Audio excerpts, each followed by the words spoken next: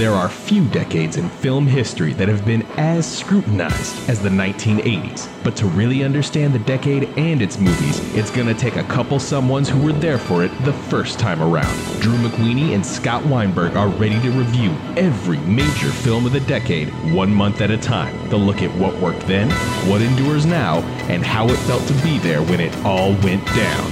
Turn back the calendar with us. It's the 80s all over.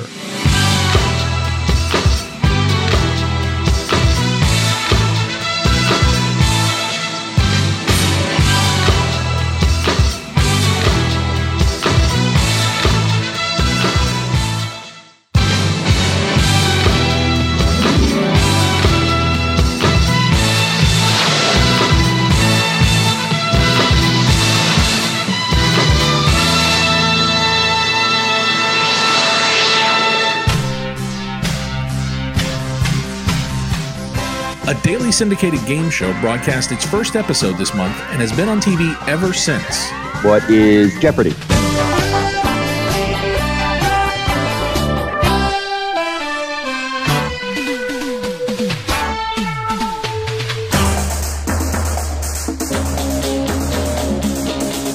Meanwhile, on NBC, Miami Vice made its premiere, pushing network TV style forward, whether it wanted it or not, and The Cosby Show also premiered, turning stand-up star Bill Cosby into the single biggest sitcom star of the decade and changing the way black families were portrayed on television forever. By the Cars was the big winner at the first annual MTV Music Video Awards, and President Reagan refused to impose sanctions against South Africa, vetoing strong measures that had already been approved by Congress, despite growing support for the idea that something had to be done about apartheid. Things were definitely heating up around the world in September of 1984. I'm Drew McWeeny, and I'm joined as always by my co-host Scott Weinberg after a brief break so we can talk about the month where I almost quit the show. Welcome, Scott! Thank you for being patient with us while we took a week off. Yeah, I don't know about you, but I needed a little breather as we geared up for this episode. This is a tough month. It's a tough year. We've had some stress. When you're doing 24 in a month, it gets a little dense. And I think it's hard when the lineup is not great. And when you have a mediocre month, sometimes our mission statement gets lost because it sounds like, oh, we're just trashing 6 obscure movies from 1984. But no, the goal is to go month by month. And there have been some times where we look at months and go, this month sucks. And what are you going to do? You can't change history. And we're going to start this one with a really bizarre, obscure, fascinating movie in many ways. Drew, let us discuss Nothing Lasts Forever. I pray to God, the Buddha, James Joyce, Ramakrishna, and Jesus the Christ that I will become an artist, no matter what.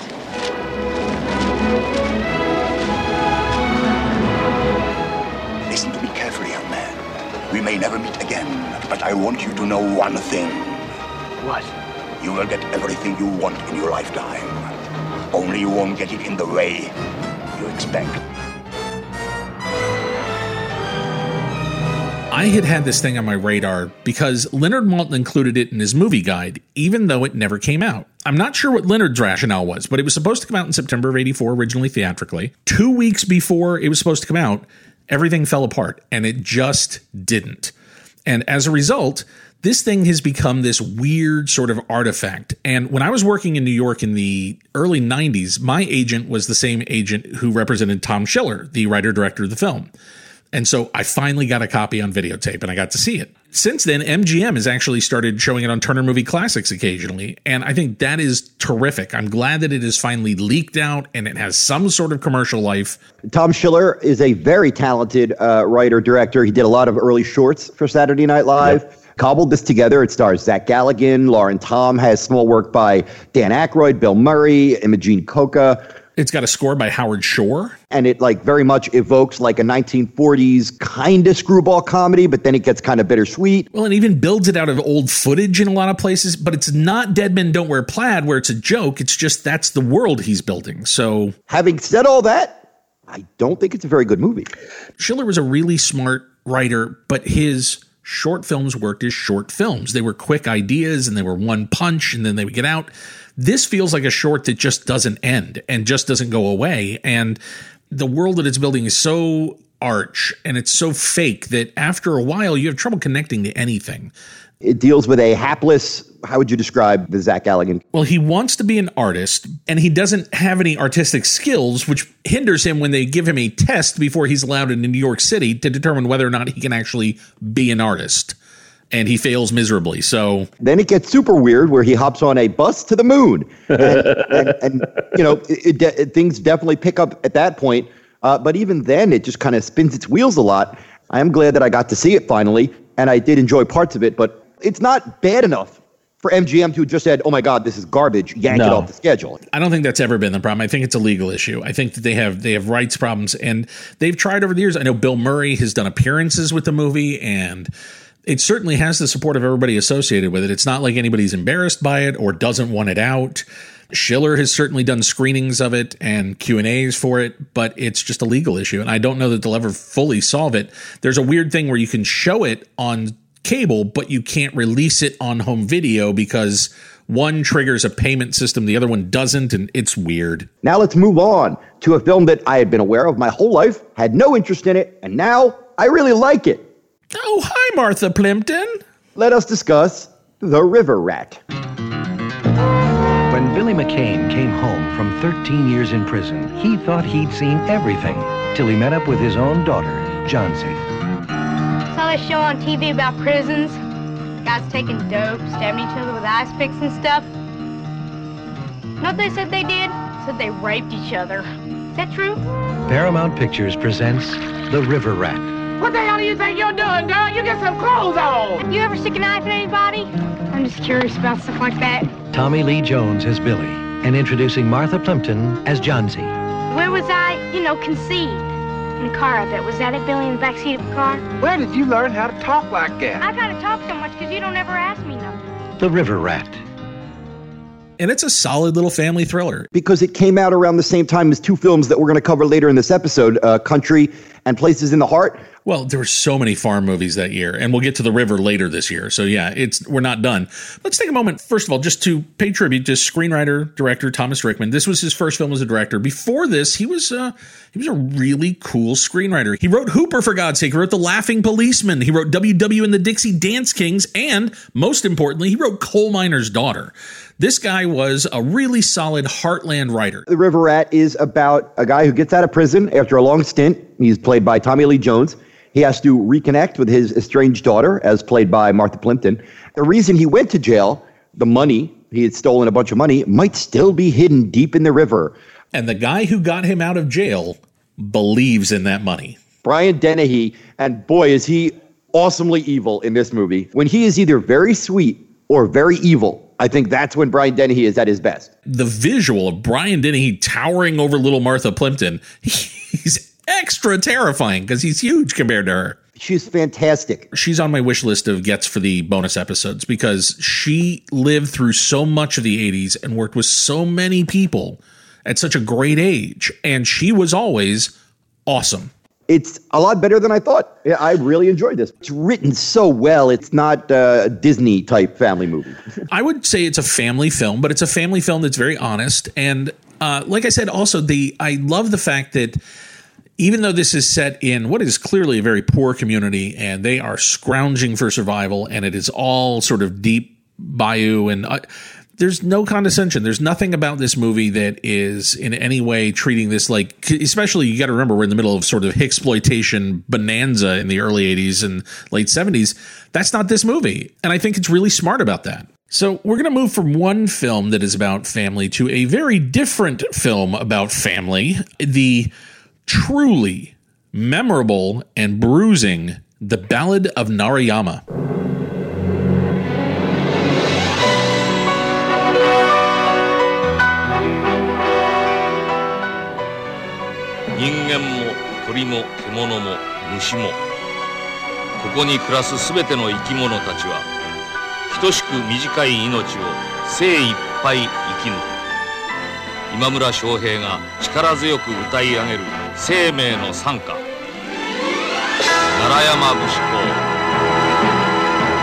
Dude, the English version should be called Gut Punch. There have been two versions of this. This is based on a novel, and the first adaptation was in the 50s and is on Criterion Collection and is a very heightened, stylized, theatrical, almost kabuki presentation of the same ideas.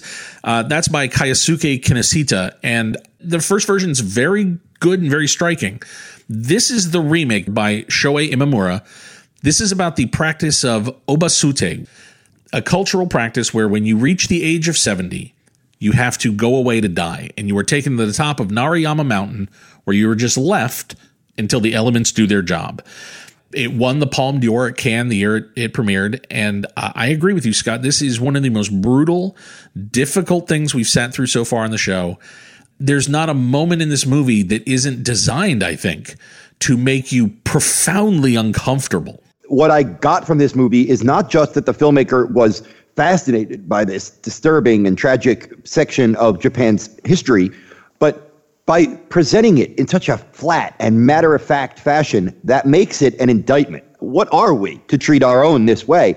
Drew, not to get light, but do you think that the writer of Logan's Run was aware of this tradition and kind of made it like, wouldn't that be interesting if in the future, instead of 70, we kill people at 30? Am I stretching? These guys have it so good. All you have to do is make it a 70. 70, my God. Look at all the time you have. Imamura, when he started as a filmmaker, he apprenticed under Ozu in the 50s. And Ozu's films about Japanese society are, in their way, lacerating, but they are quiet laceration. And I think Imamura's work and the work of guys of his generation feels like a reaction. It feels like they went, no, there's so much ugly underneath our culture that we don't talk about, we act polite about. And this isn't just about obasute, which it would be enough for an entire movie. But before she goes, this is about a woman in her final year before she has to leave. And she's still trying to settle her family. She's got 3 sons. And so in addition to the obasute practice, you also have all the rules about who's allowed to marry, who's allowed to have sex, what roles each son in a family has. Daughters are often sold into prostitution. And there are so many cultural rules and codes to navigate that her sons are broken. The first son, who's allowed to marry, is a disaster in one way. Her second son is this gross, weird, freaky, horny animal person because of the rules. So this entire movie is taking apart this Japanese culture that isn't allowing any of these people to live the way they would live, like just as human beings. Do we have American filmmakers that are this scathing or accusing of our own culture? I don't know. I think it's hard sometimes to be this kind of objective from within a culture. And the fact that this is the one step removed of history allows him, I think, the perspective to say, look at how crazy these rules are. And above everything, you have to comment on Sumiko Sakamoto, who plays the central mother. It's an amazing performance. And there's a awful moment involving her teeth. I will just say that. And as far as I can tell, they really did something to her teeth, because there's a chunk of this movie where she doesn't have any, and it's not an effect. This is a Robert De Niro Raging Bull level commitment to a performance from a human being who, in any rational conversation, this would have been one of the 2 or 3 performances everyone talked about in 1984. Look, I'll never shake it. It's a very memorable, very haunting, very bruising experience. All right. And so is Exterminator 2. New York City. Robert Ginty cleaned up the streets in Exterminator 1, and the city has been quiet. Until now.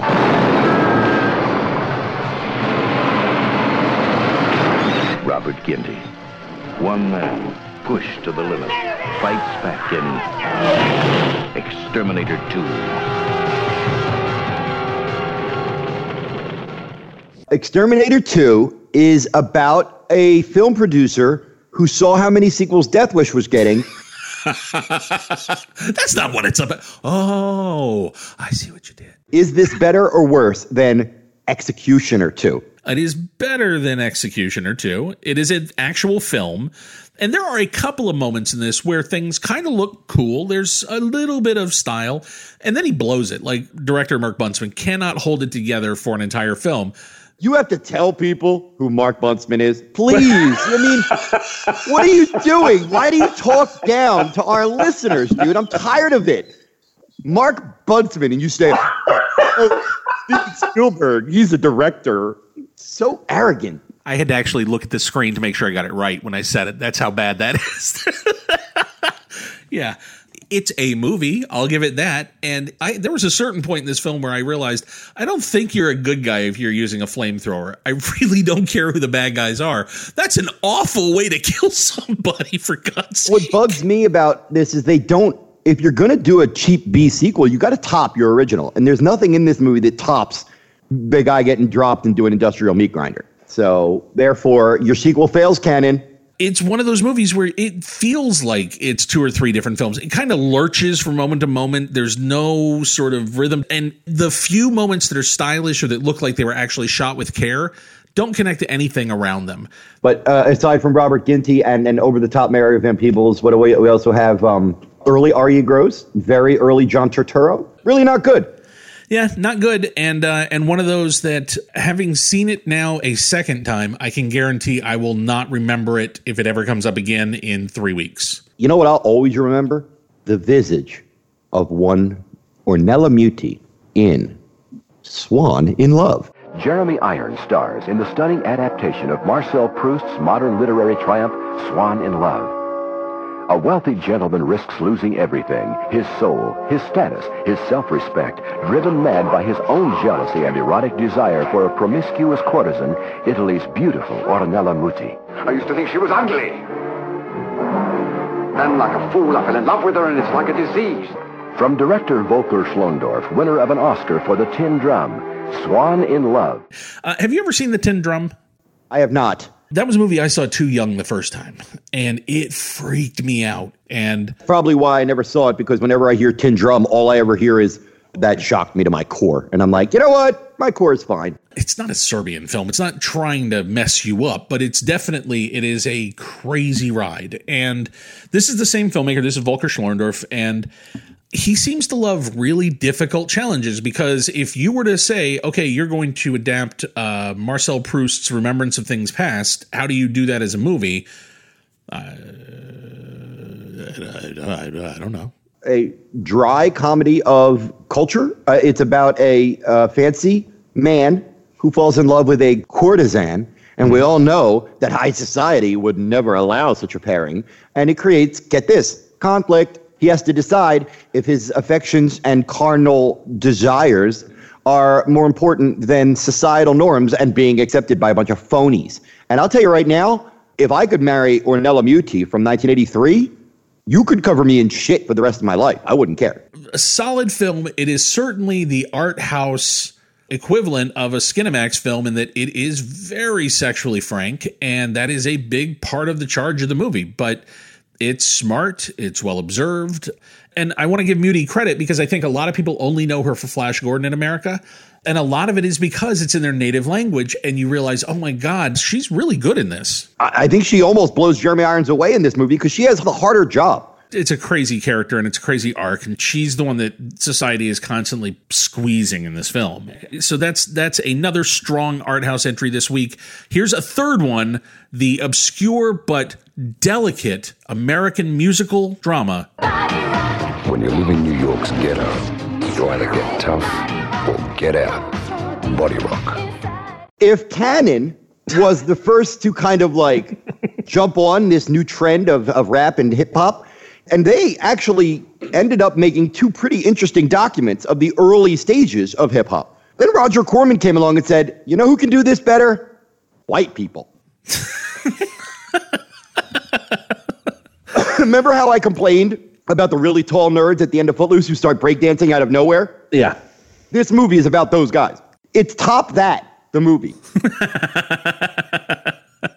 Was I on PCP for 10 seconds, or did I see that the music in Body Rock was done by Phil Ramone? Yeah, some of it was produced by Phil Ramone. Yeah, it's truly a terrible movie, even by the standard of just crappy rap and breakdancing movies. This is truly just a swipe. I would say Breakin' and Breakin' 2 are Amadeus compared to Body Rock. How about that? if there is a barrel, this is what's under it when you lift it to look at the bottom. So, yeah, it's terrible. Now, I am ready. Are you ready? Buckle up. There are times when I feel privileged to do what we do.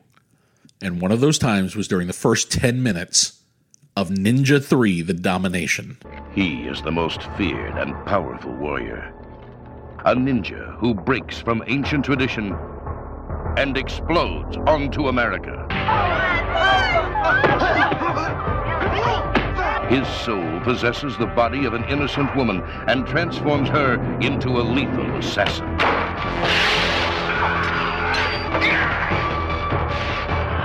Where Revenge of the Ninja left off, Ninja 3 begins.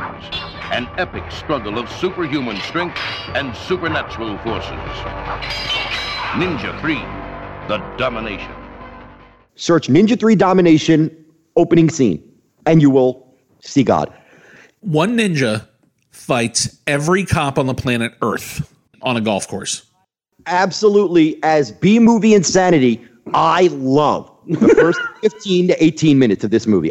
And if the rest of the movie had kept up that pace, it might be my favorite B-movie of the year. But it really loses some steam once the ninja is finally dispatched and his spirit enters Lucinda Dickey working as a telephone pole operator.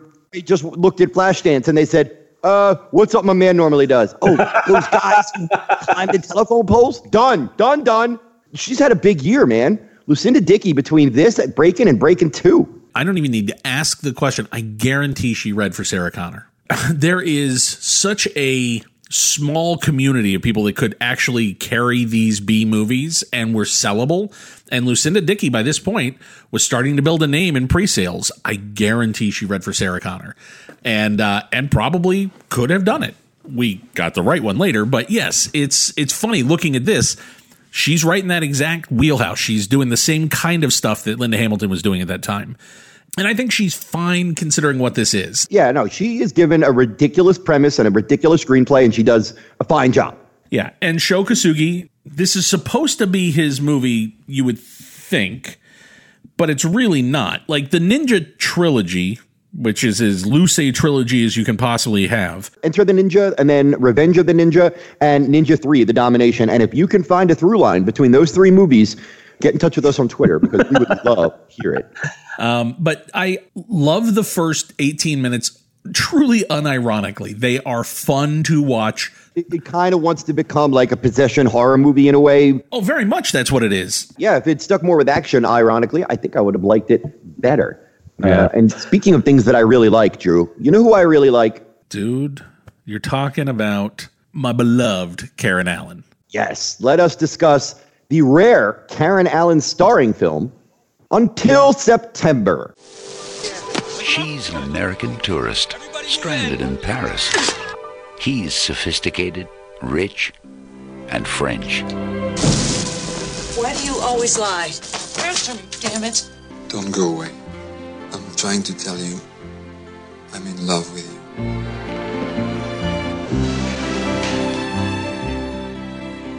Will you stay with me? Until when? Until September. From the director of Return of the Jedi. So it must be exciting, right? That's how I think the poster for this should have said, from the director of Return of the Jedi and the star of Raiders of the Lost Ark, because everybody would have been disappointed. Every single person. Let me see if I can synopsize this plot in the least amount of words possible. Karen Allen stuck in Paris with handsome man. Handsome married man. I liked a lot of this movie, mostly Karen Allen, up until the very ending. And boy, do I not like the very ending, which I'm not going to spoil, but I don't like it. I think he's a zero. I think he's awful. I think he's a terrible lead, both as a character and as a performance. I think he's terribly written, and I think this guy is disastrously miscast. I think he has zero on-screen charisma. I have trouble with these movies where we're supposed to root for the guy who's cheating. I could pull for a character who is contemplating adultery, but that can't be like his defining trait. Yeah, it's all in how you write it. They don't address it at all. He's just a guy who meets her and then starts sleeping with her. And the first third of this film, she's determined not to be involved with anybody. I kept waiting for the reveal. Like, I came to Europe because I have cancer and I just want to see Europe and I don't want to be connected. There's nothing. There's literally nothing driving this character other than she got off the plane at the wrong time and ended up in the wrong place. And that's not interesting. She's supposed to be a chaperone for a large school trip that's gone all over the world. Yeah. And at first she's real frazzled on how to get back with the school trip. And then she doesn't really care. Like, I think maybe she quit. I don't know. She doesn't, that's like not really an issue anymore.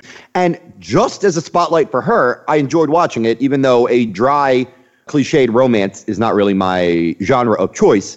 I would recommend it for her performance alone. That is very much the definition of what we look for in movie stars, is people that you'll watch do almost anything just because you're interested in them. And I agree, Karen Allen deserves so much better than she got across the course of her entire career, pretty much. But the script doesn't work. There's nothing, she's not playing a character. There's nothing driving this character. There's nothing interesting about this character. And I think the real shame of it is there comes a point where the fumes of just watching her runs out and you realize, oh my God, I've still got like 45 minutes of this fucking thing left. And it really doesn't do anything. It's a tough sit. All right. Here's a film that Karen Allen turned down. The Warrior and the Sorceress. Journey now to an age undreamed of. An age of mystery and magic. Of swords and sorcery. The Warrior and the Sorceress. On a planet lit by twin suns. Evil warlords battle to control the fate of an entire dynasty.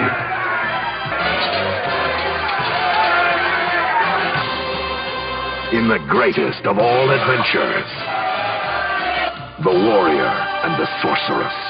Their sacred bond cannot be broken. This is another of these sort of reasons that we didn't think fantasy worked in the 80s, because this is what fantasy was. Like, this is 9 times out of 10, if you saw a fantasy poster, this is what was waiting for you in the theater. How many posters do you have in which a totally ripped and cut David Carradine stands aloft, a gorgeous sorceress with 4 breasts? Well, I assume that this movie, just looking at the poster, is about how David Carradine's head gets grafted onto someone's body, because that's not him. What is funny is how much he is clearly just riffing off the Kung Fu persona. Carradine rode that Kung Fu persona as far as anybody could, man. It is a sword and sorcery Yojimbo riff. He's playing 2 sides against each other, and exactly. You see every beat before it's coming, and they're fighting over a well, I believe. Boy, it just keeps going and going and going.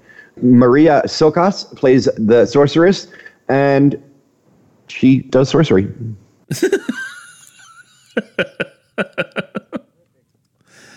Yeah. So while my parents were in town, I did not watch a lot of these movies because they wanted to spend time, they wanted to hang out, and if I put something on, they would sit in the room and watch it with me. And I learned this, unfortunately, the morning I tried to watch The Evil That Men Do. When the system of justice doesn't work, Bronson does. When the courts can't do what they must, Bronson will. In the name of revenge, there is just one name. Bronson, fighting all the evil that men do. It's very base, simplistic, but it's at least a switch from his street killings. Drew, where is Charles Bronson killing people, if not the streets of a large city? Central America this time. The hook, at the very beginning, we see this guy giving a lecture. He's a torturer for hire for governments, and he is the best at what he does, and that means that he's horrible and brutal and awful. We see him kill somebody in the opening scene. That somebody's family then goes and tracks down an assassin who they want to take him out. And that's the movie. That's Bronson. That's the rest of the film. I sat through so much of this thing just looking at my watch. Something happened. Anything happened, please. I don't get these B movies where it's like, you know that you're making a certain kind of junk. Just make it. It's barely an action film. Like, J. Lee Thompson, the longer he did this stuff with Bronson, the more he started kind of phoning it in. And I'm really happy this is the last J. Lee Thompson, Charles Bronson film we're going to have to cover, because This feels like they had run out of gas completely. By the time they get Bronson back to his island at the end, it's like, please don't ever bring him out of retirement again. Let that assassin go back to his island. Just stop. At the end, it turns out that the evil that men do is make shitty movies. You've been seducing. Why don't you dance with her? I like to watch. Dance with her.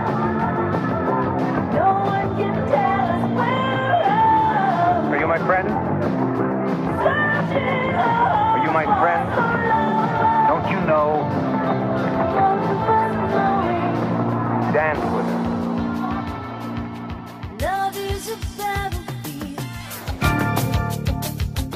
There's this movie, Drew. It's called Heartbreakers. Came out in 1984. Stars Peter Coyote and Nick Mancuso as a pair of dickheads who treat everyone, especially women, like filth. I hated this fucking movie. It takes place almost entirely in like aerobics clubs. And they're just like two guys leering at women through a glass window. And that's charming. Like the fact that they're just looking at women like a dog would look at a side of meat. Like, and it's supposed to be, oh, those guys, they're such scoundrels. I wanted to piss on my television while I was watching Heartbreakers. Yeah. First of all, I had never seen this film. This is a movie that I know has a bit of a cult following. And Bobby Roth is one of those guys that a lot of people have a big question mark around, like, ooh, what happened to him?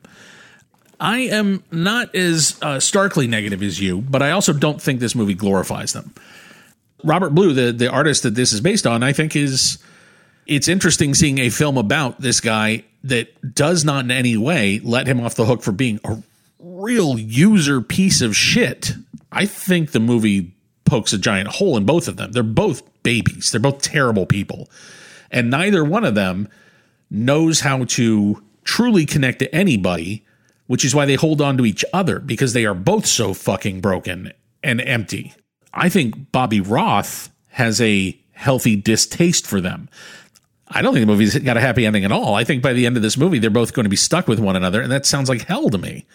Neither one of them is going to get a woman or get any relationship or get a life of substance. He got some money out of trashy people making trash, and it's not going to make him any happier than he was the day before.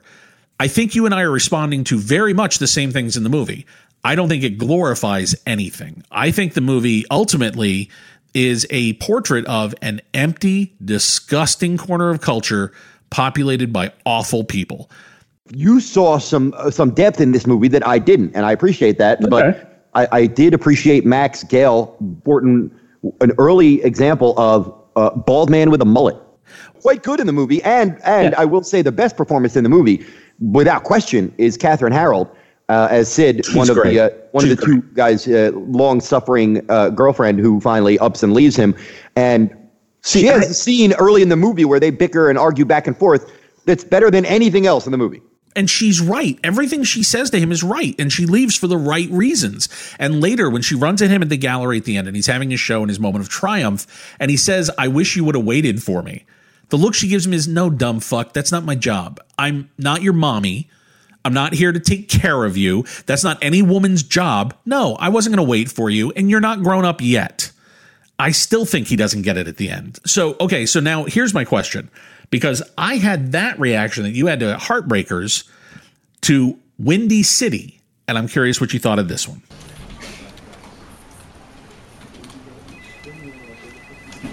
Door slam. I got a script.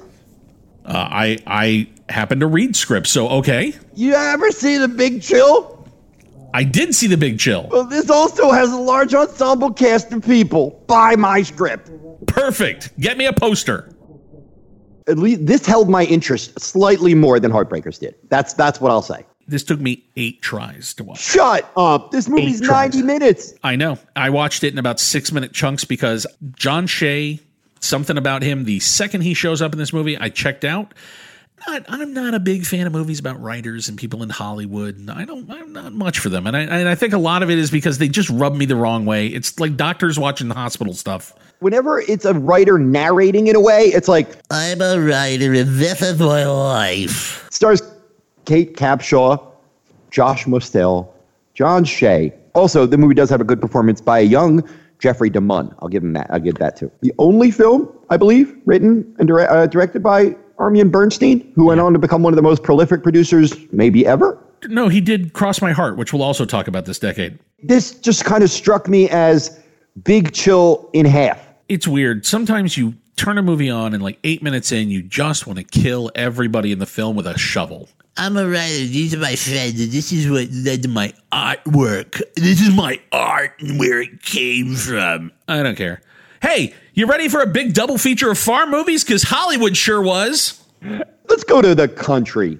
Jessica Lange is Jewel Ivy. This is our land. You can't just pull in here like God Almighty. Sam Shepard is Gil Ivy. You can't look on this thing short term.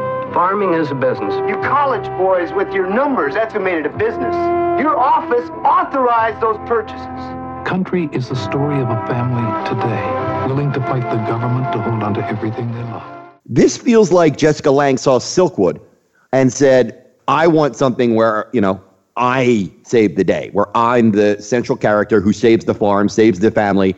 Boy, she's great in this. I'm not totally in love with the script or the film, but I am in love with the two of them as actors together. Just watching them navigate the tough spots in a marriage and watching the arguments and watching how they unfold. And there's one scene in the movie where shit finally goes truly haywire for Sam Shepard, where all the frustration and the anger boils out. And I loved it at the beginning of that scene. He was making me laugh. And it goes 0 to 60.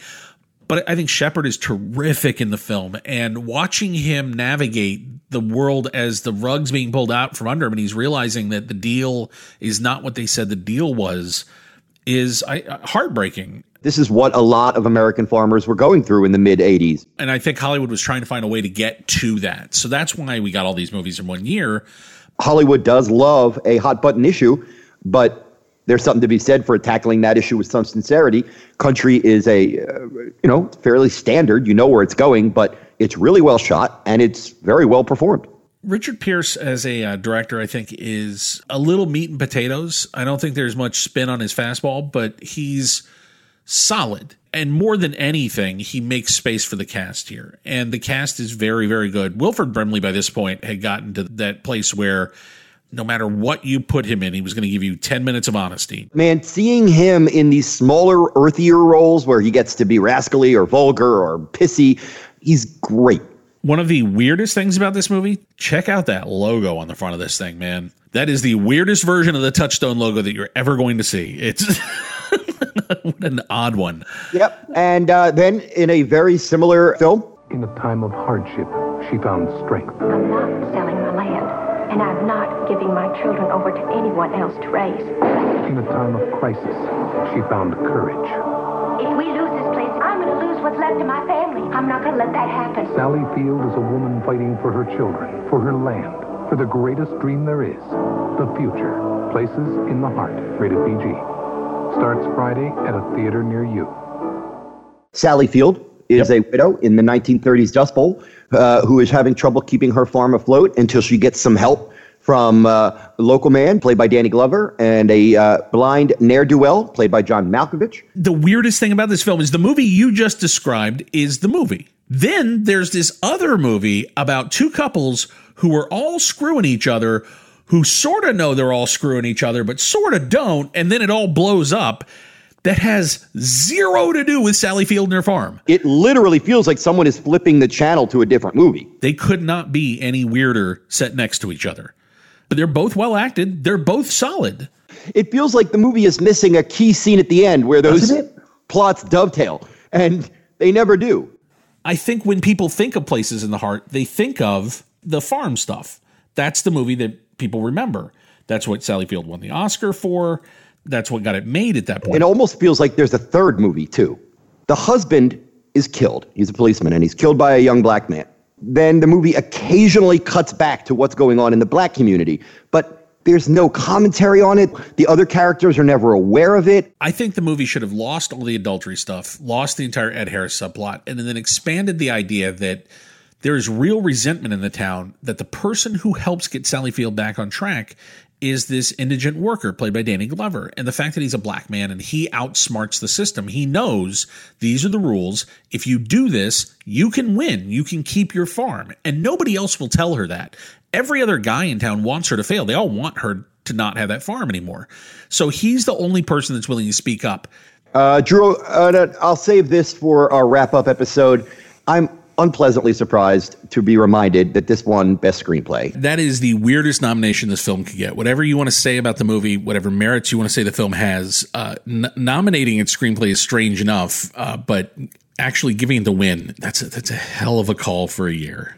This month, there is a lot of stuff that felt like it was targeted to sort of middle American audiences. And I think one of the films that was aiming squarely at that audience was our next movie. And I want to tell a little story about a guy and how he reacted when he saw The Bear. He loved a challenge. Hi, I'm Paul Bryant. No, they call you the Bear. He demanded the best. So let's get back out there and do it one more time. Come on. He was a leader, an inspiration. If you won't be beaten, you can't be beaten. And that'll work for you for the rest of your life. He was a hero. Here comes the Crimson Tide of Alabama. The Bear, rated PG. Now showing at a theater near you. Check local newspapers. We should be clear, this is not the Jean-Jacques Annaud nature adventure film about a bear. Yes, because that would and be... also, it is not about the bear, the Kevin Reynolds film about a tank. No, that's The Beast. Oh, you're right. Don't cut that, Bobby. I want people to know I'm human. We had a very close friend of my dad's who was the biggest University of Alabama fan there was. Had gone there, and his son had gone there, and everything in his house was decorated in University of Alabama colors, and there was no more holy figure in that house than Coach Paul Bear Bryant. When this movie came out, that guy was so excited that he rented a theater, paid for all the seats. Whoa. Filled it with his friends and family. We saw the movie, and the movie broke his heart so badly that not only did he never talk about this film again, he didn't see another movie for 2.5 years. Dude, you know some mentally unsettled people. So now, having said that, let's remove the uber fandom of Paul Bear Bryant from the equation. Is this any good as a movie? And the answer is, good God, no. It's a terrible movie. Gary Busey is Paul Bear Bryant. And we learn in the opening moments of the movie that he got the name from a wrestling match with a bear that he did for money. Man, it doesn't get any better than that as it goes. The film itself is currently completely unavailable commercially, except for one place. There is a dude who must have been a giant fan of this movie who bought the rights to it from 20th Century Fox. And now if you want to buy the film, you have to go to his website and he will send you a DVD he burned off of his VHS copy, complete with like 30 seconds of Black Leader at the beginning. And he literally owns the legal rights to the movie now. It's a great story. I didn't even know that was feasible. The film has this real sort of then this happened, then this happened, then this happened quality. Oh, you mean it's episodic? What blows my mind, Richard C. Sarafian, the director of this film, this is the same director who made Vanishing Point, one of the truly great car chase action existential thrillers. He must add a thing for Gary Busey, though, because we're going to be back in a couple of years with Eye of the Tiger in this guy. And, man... Gary Busey is Buck Matthews. I'm not looking forward to it based on The Bear. Now we're going to move into one of my favorite comedies of the year, Steve Martin, Lily Tomlin. Roger Cobb was a rising young lawyer whose first big case... Guess what I'm going to do? What? I'm going to come back from the dead. Was a basket case. Good plan. They put her soul in a bowl. But things got out of control. And it worked. I want you out of me by 3:15. Now where's the Swami? Steve Martin and Lily Tomlin in All of Me. What a wonderful movie. There is the physical comedy of Steve Martin, which we all know. He was an amazing physical comedian, and I don't have a lot of patience for physical comedy if you're not good at it, okay?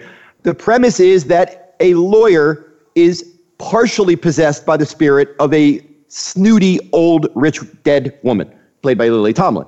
He can control half of his body, and when she wants to, she controls the other half. I don't know why All of Me is not discussed a lot more. It ranks among Steve Martin's best performances. It is a sweet, fast-paced, funny movie.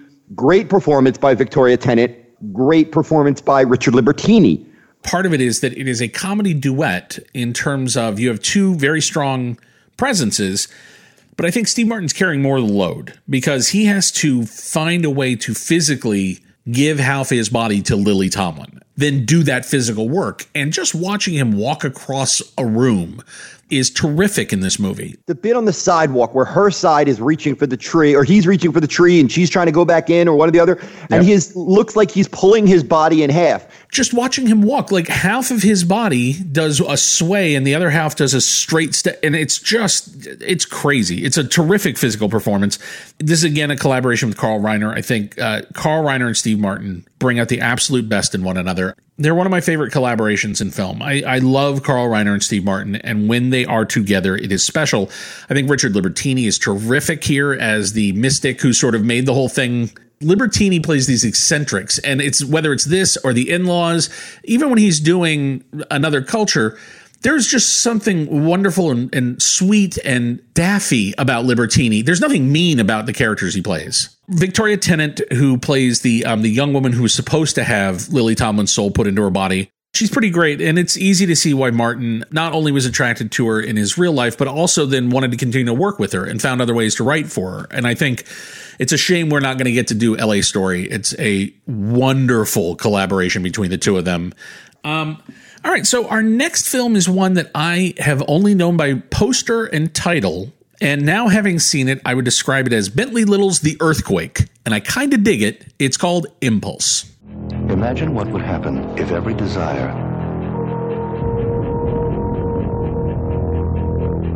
every urge, every passion, locked deep inside all of us, suddenly exploded.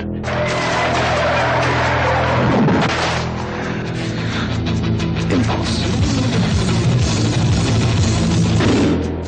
The madness inside us all. I would have called it Sleeping Pill. Clever film critic rejoinder. Anyway, listen, it's got some people in it I adore, i.e. Tim Matheson, Meg Tilly, the great old Hume Cronin, and a very young Bill Paxton. An interesting setup about a small town acting weird and dull.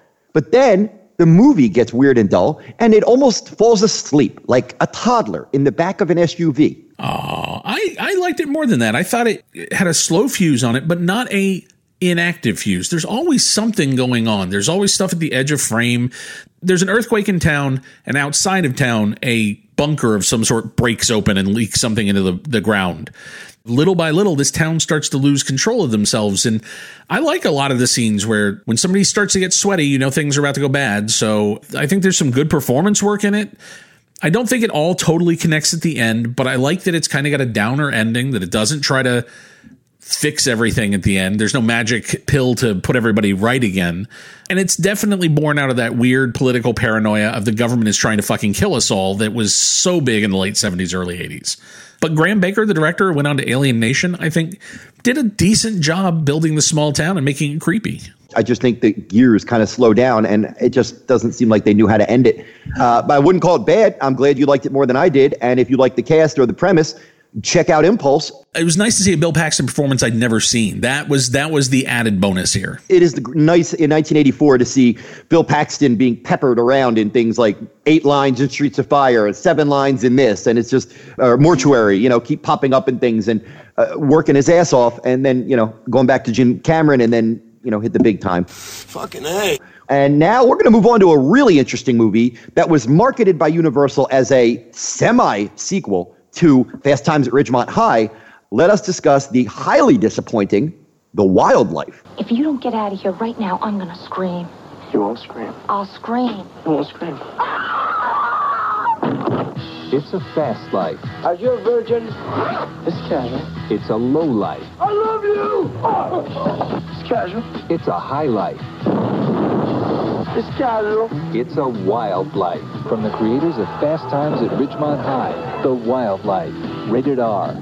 Starts Friday at select theaters. Check newspapers for locations. The version that we saw was the original theatrical version. There is a home video cut that is largely just about music rights, where they've lost some of the original music, which, considering this was a film written by Cameron Crowe, you can imagine was actually kind of central to what they were doing. So, written by Cameron Crowe and directed by non-director Art Linson, who is, again, a highly prolific producer and very, very talented producer, directed a handful of films in his career. Not well. This is one. This movie features what might be the only Eddie Van Halen score ever, and it is so terrible.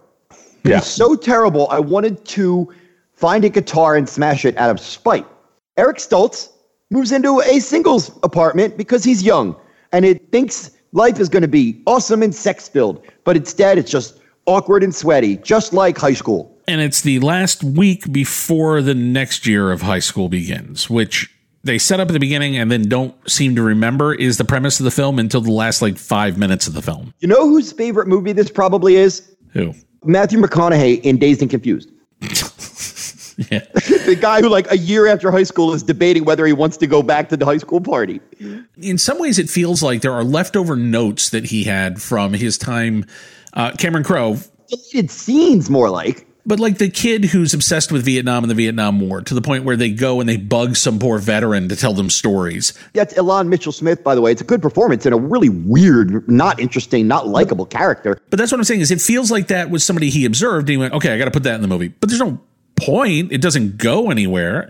I had that kid who lived next door to me who introduced me to butterfly knives and throwing stars. These doesn't need a movie made about him. I know, but that's what it feels like. I'm not saying that it's good. I'm just saying that's what it feels like, is that's what he had, was just at the end of Fast Times at Ridgemont High. What else do you have? Well, I don't know. I'm not really a screenwriter yet. And Randy Quaid as the Vietnam vet gets one scene. It's very ugly. I don't know what the point was supposed to be other than shock value humor. Well, I don't even think that's a joke. I think it's meant to show how sad this is and how they're treating him like it's cool that he went. And no, he's just this broken dude who lives in an apartment. So then your interpretation is that we're supposed to hate Elan Mitchell-Smith character. Well, that it's really shitty. He thinks it's cool and glamorous and Vietnam was awesome. And clearly, no, that's not at all what the experience was. But he needed to get beat up. He was a fucking pretentious little fuck. His older brother is Bill, played by Eric Stoltz. Bill used to date Anita, Leah Thompson, who gives a great performance, even though 90% of the movie she's stuck behind a counter at a donut shop. And she just reminds me of girls I knew who were better after they broke up with me. The one thing that I will say that I think Cameron Crowe got right in this, that he also got right in Fast Times, just as a writer, is the idea that sexual politics for young women suck way worse than they do for young men. The deal she has with that older cop guy is no good for her at all and is only good for him. And I think Crowe realizes that young women in particular are preyed on and they are frequently victimized, and that even in, quote, relationships, the power is so fucked up and imbalanced that there's no good for them. Another fantastic performance by an actress we talked about before, Jenny Wright. She's the highlight of the movie for me. She's way more interesting than the character she's saddled with, which is Chris Penn doing the lunkheaded meathead version of what his brother did in Fast Times. And whereas Spicoli I find charming and somewhat childlike, this guy I wanted to see fall into a belt sander. It's casual. Hey, you can't leave work early. It's casual. And I do think that he does what he was asked to do in this movie. Just like in Footloose, it's not much on the page. But here's the thing. Tom Drake is your main character in this movie, whereas Spicoli was in 5 good scenes as Garnish. And then you got Rick Moranis as a weirdo with weird hair that changes every scene. It feels like he shot this and Streets of Fire on the same day. And I do like that the cop is played by Sleazebag Ellis from Die Hard. Overall, I think The Wildlife feels like Cameron Crowe trying to learn how to become a screenwriter on the job. Okay, I told a real story that I actually lived. Now, how do I make one up? Well, not like this. Let's move on to our next movie, which I'm already angry about, and we haven't even started talking about it yet. I want to divorce my parents. How are we going to turn into these people? I don't know how it happens. Maybe it's something in the Perrier water. Ryan O'Neal, Shelley Long, and Drew Barrymore. We have reconcilable differences. Irreconcilable differences. If you had HBO in the 80s, this is a cult film to you. If you did not have HBO in the 80s, you may never have even heard of it. Having simply seen something over and over should not qualify it for cult status. It should be good or worthwhile or have something to contribute. This is garbage. I believe that it was a hot topic in the newspapers that, in theory, a child could now divorce their parents. Topical enough to make a movie about it. So you get the hottest young actor, which is Drew Barrymore, and in this movie, she really feels like she's reading off cue cards. And in Firestarter, which is not a good film, she feels mostly very natural. In this, she does not. It's basically about her in court trying to divorce her rotten parents, as played by Shelley Long and Ryan O'Neal. And then we cut to a series of flashbacks that have almost nothing to do with the child. Like, we get like a 25-minute flashback of how the parents first met. It's a romantic comedy, so let's have 5 big flashbacks and then go back to the court and wrap it all up. I think it's very banal, very simplistic, a few chuckles. I don't like it. We're rich and our lives are great, but we're not happy. Fuck you. Fuck both the characters in this movie aggressively. This is an unpleasant experience from beginning to end, and it is made doubly unpleasant by the idea that Charles Shyer and Nancy Myers, a married writing-directing couple, took the actual life of Peter Bogdanovich and Polly Platt, which melted down during the production of their movies because he ended up sleeping with Sybil Shepherd, and wanted to do a movie about that they then grafted onto this cutesy idea about a little girl divorcing her parents. Okay, 2 different films. You want to do the movie about the little girl divorcing her parents? Great, but she should be a character in the film, not a thing that appears 4 times. What went down between Bogdanovich and Polly Platt and Sybil Shepherd, it's really hard to think, okay, let's make a sitcom-y, shitty, cutesy movie about that situation. It's all gross, and these people are all so broken in their values and their behavior. And look, honestly, neither of these people is capable of being a parent. This child is not a child that anybody would recognize as a real human being. It is written as if aliens were trying to write Kramer versus Kramer, having only vaguely heard of what divorce or human beings are. I don't like any part of this movie, and it infuriates me that they think this is a portrait of Hollywood that would do anything other than lead us to set up guillotines outside the Beverly Hills Hilton. It's awful. Some small benefits. There is a decent performance in here by Sharon Stone, of all people. Shelley Long pitches it somewhere between like fragile and freaky and just cartoonish. That's the other thing is knowing that this is based on Polly Platt. It infuriates me. Polly Platt is a genius, and she is part of the reason that Bogdanovich's early movies are great. She is a truly magnificent creative force, and to portray her this way, and I know they changed the name, but it is what they're doing. It feels like they've chosen the side, which is Bogdanovich was the great guy. She was a basket case. She's a little crazy. Ugh. I know you can't, but pretend for just a second you know nothing about Bogdanovich, Platt. Well, then it just treats her as a shrill, shitty woman, and I'm not a fan of that character to begin with. Hey, you know what movie I did like? What's that? A Soldier Story. Captain Richard Davenport. I'm conducting an inquiry into the events surrounding the death of Sergeant Waters. Alone. You can't possibly get at the truth. Far from home, far from justice. Keep turning this thing over. You're bound to have an explosion. He has 3 days to learn the truth. Your orders instruct you to cooperate. And the truth is a story you won't forget. A Soldier's Story, rated PG. This is a limited release that started to platform in September and then towards the end of the year went wider. Adapted from the Pulitzer Prize-winning play, and it is a beautifully mounted production by Norman Jewison. Every single role in this movie is cast perfectly. You want to see what young Black Hollywood had to offer in 1984? They're probably here, and they're probably great.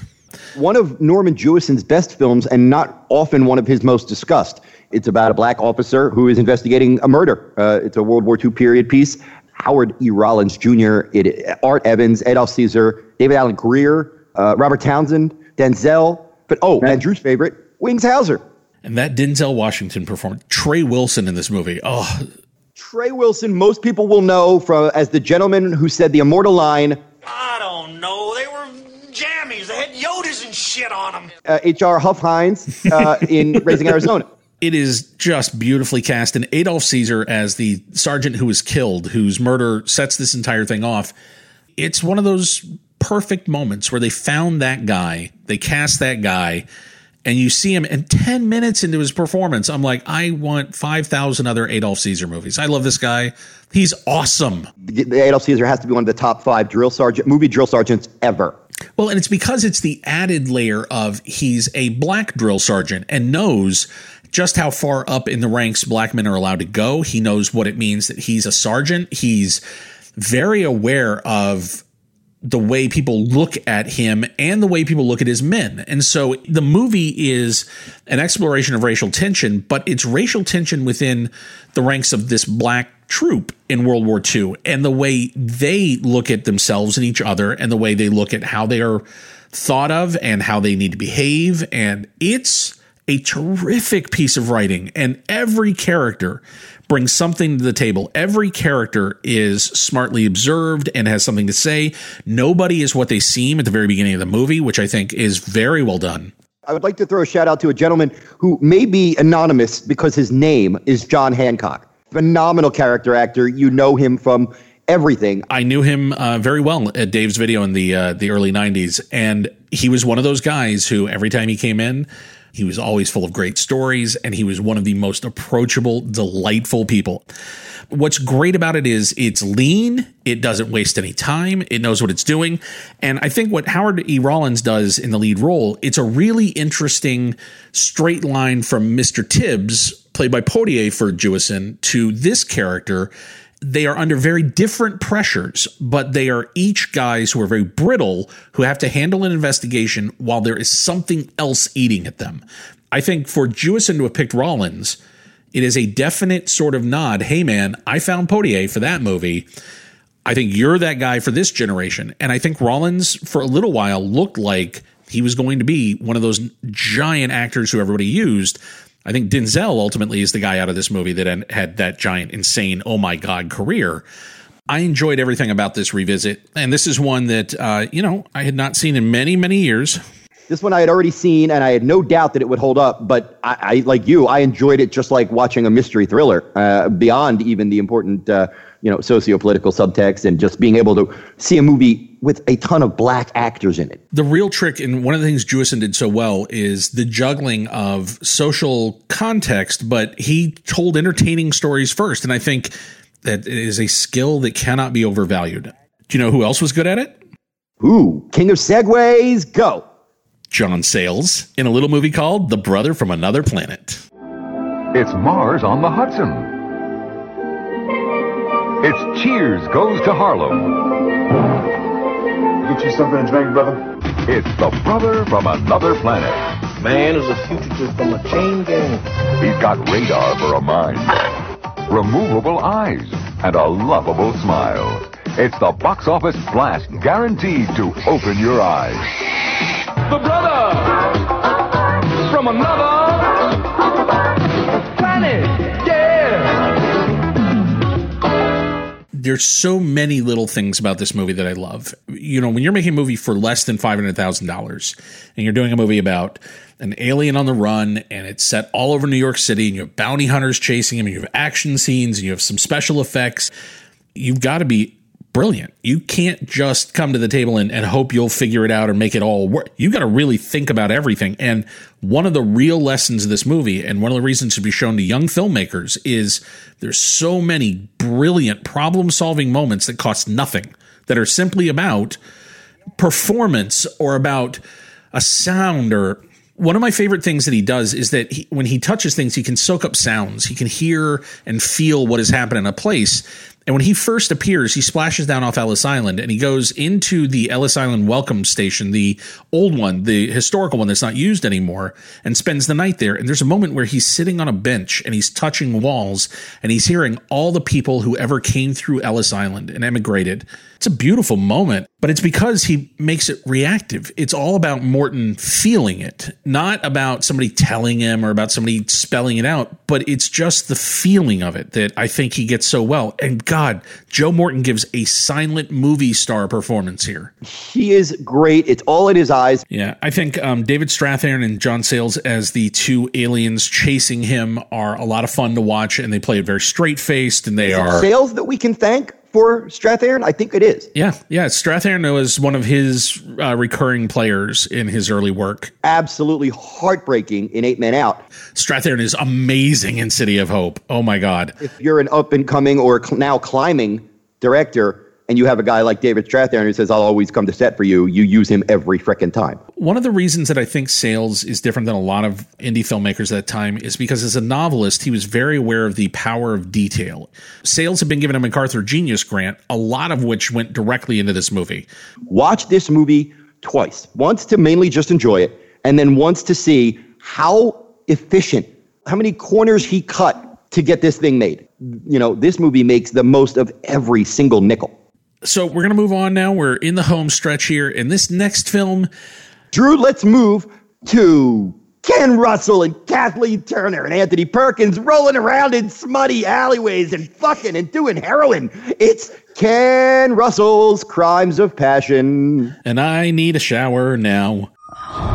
There are no secrets in the dark. There is no act that cannot be committed.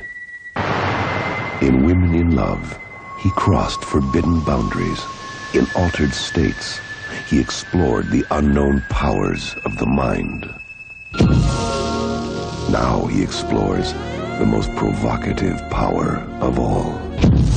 The star of Body Heat and Romancing the Stone, Kathleen Turner.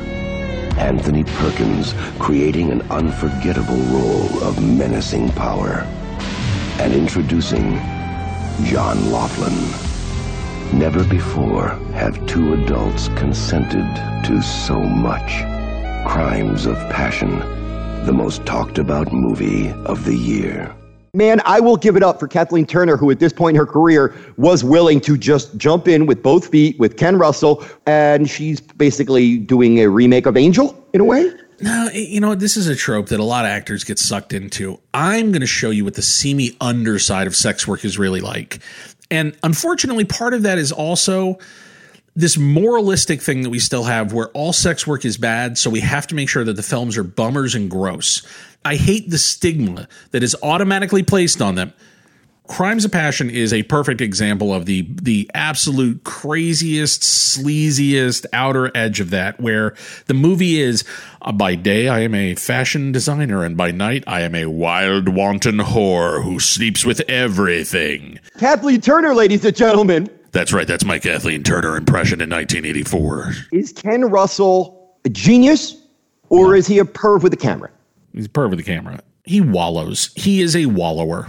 And I feel bad for like Anthony Perkins, who Anthony Perkins will always give you 1,000%. He's hung out to dry in this. He's not given any nuance, any subtlety. Right. He is a pervy, sweaty, sleazy guy who acts like Ratso Rizzo. Ken Russell has no interest in making this character out to be anything more than like psycho creature. Like there is nothing about this that I don't think there's any dramatic tension to this movie. The entire thing is he's going to at some point cure her, and she's going to continue to sleep with anybody she can. And then there's the guy who she begins to have a real relationship with after the first time they sleep together, because he has a terrible home life with Annie Potts.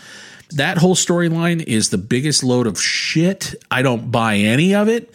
So I would have rather just stayed in the crazy, sleazy, stupid Ken Russell movie and not tried to have this domestic drama unfold next to it, because that almost intolerable. I still had a good time discovering a lot of Ken Russell's films throughout the 80s and 90s. This was one that I did not like. It does have an interesting historical footnote in that I vaguely remember there being two different VHS versions, an unrated and an R-rated. One was red and one was blue. You are correct. Yeah, and that was not something you saw very frequently, and even then it would be with, like, you know, an art house type movie.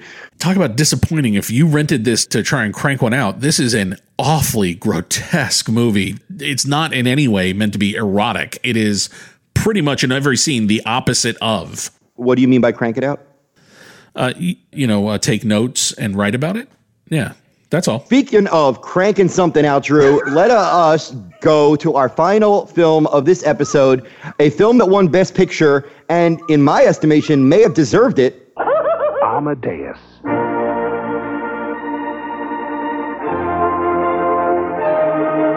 The man, the music, the magic, the masterpiece, Amadeus. There may be no better film we covered this year. I just love that the film won Best Picture, and we will find a few films this year that we absolutely love, but neither of us would say Amadeus didn't deserve to win Best Picture. No, it's one of those cases where, no, you may have gotten it exactly right that year. What I always forget until I go back and watch it, and I just watched it last night. I saved this as this was my Christmas Day movie. I forget how wildly entertaining it is. Just scene to scene, line to line, pretty much always entertaining. Back in the day, let's say 84 and before, very little of what I watched could be described as sincere, touching, emotional, culturally significant, drama. I was into horror, sci-fi, action, comedy, animation. That was pretty much it. Occasionally, I'd watch a drama if an actor or actress that I adore was in it. One day in 1986 or 7, I don't remember why or even how, but I saw Amadeus and Dangerous Liaisons in the same weekend. And I felt like my brain grew 12 sizes like the Grinch's heart does. And Amadeus and Dangerous Liaisons were hugely influential on me because that was the weekend I realized, hey, you like drama, you like art house, you like fancy movies too.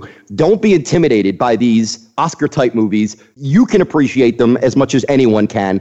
And that's part of why I love Amadeus so much. The Peter Shaffer script for this is one of my favorite screenplays of all time. And it is largely because of listening to Salieri work through how his arc came to play out. And it's the evolution of his feelings for Mozart and the evolutions of his feelings for God. And the realization that God is not ever going to give him that moment where he makes something that will live forever.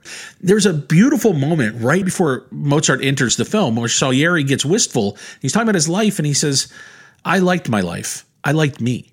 It's the last moment in the movie where Salieri smiles or is comfortable with who he was, because then he had this other thing to compare himself to, and it began to just eat him and destroy him. And recognizing greatness and hating yourself because you can't create it.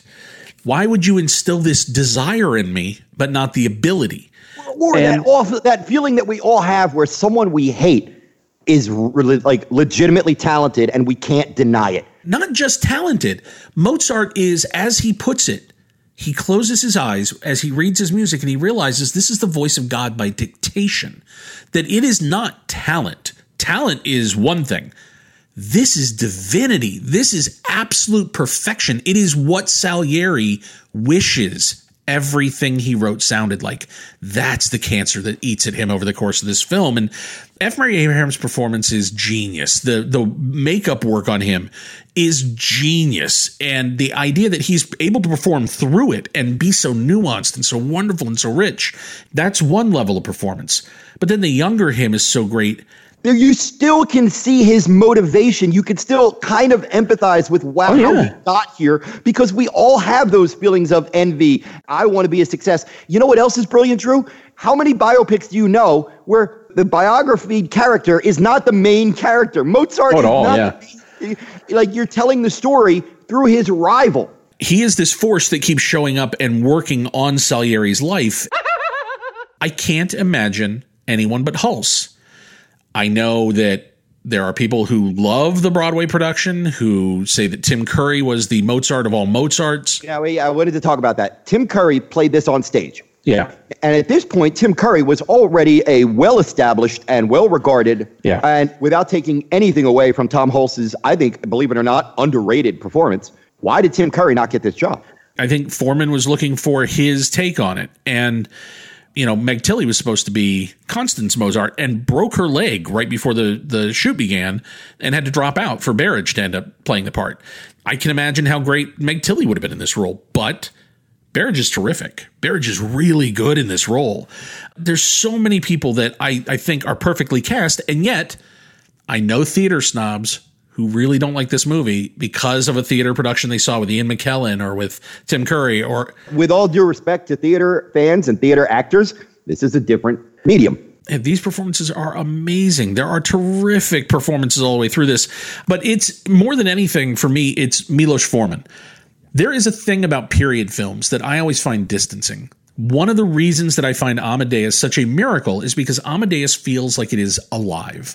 This is a world that I actually believe these people live in. I actually buy it. And there is an earthiness to it and a reality to it that suddenly grounds me in this period and makes me feel like this is how it felt. And part of that is the modern language, and part of it is having American actors. And I get it. I get the tricks that Foreman did, but it works. And it pulls me in a way that many period films don't. Growing up, we all had our Spielbergs and our Joe Dantes, but for some reason, Foreman's name was one that stuck in my head because I saw Cuckoo's Nest at an early age. And then a few years later, my sister was obsessed with the movie Hair. Then I saw Amadeus. Boom, Milos Forman, fan. The 3-hour version that exists now is the full Peter Shaffer script restored, and it's not a case of, sort of a weird Frankenstein director's cut. It literally was. They were just scared of a 3-hour movie in 1984, and so he finally got to go put everything back. All it does is fills it out a little bit, gives it a little more richness, lets some of the characters breathe a little bit more. But whatever version you watch, it's a brilliant, brilliant movie. If you think that Amadeus is some kind of stagey, stodgy, dry thing that you have to struggle through like eating your peas, no. This one is joyous, entertaining, funny, sad, and the score is pretty good. Who wrote the music for this film? Very famously, at the Oscars that year, it was Maurice Jarre, and he had gone through the entire award season winning and watching Amadeus win everything else. And at the Oscars, when he won, he famously said, I was lucky Mozart was not eligible this year. That music, especially if you see this theatrically, it's a powerful theatrical experience.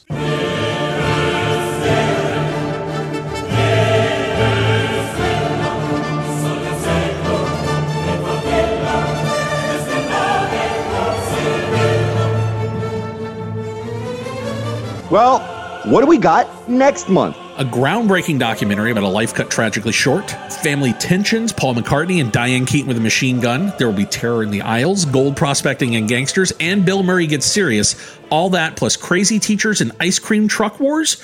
The whole world will stop making sense, but we'll be back for October of 1984.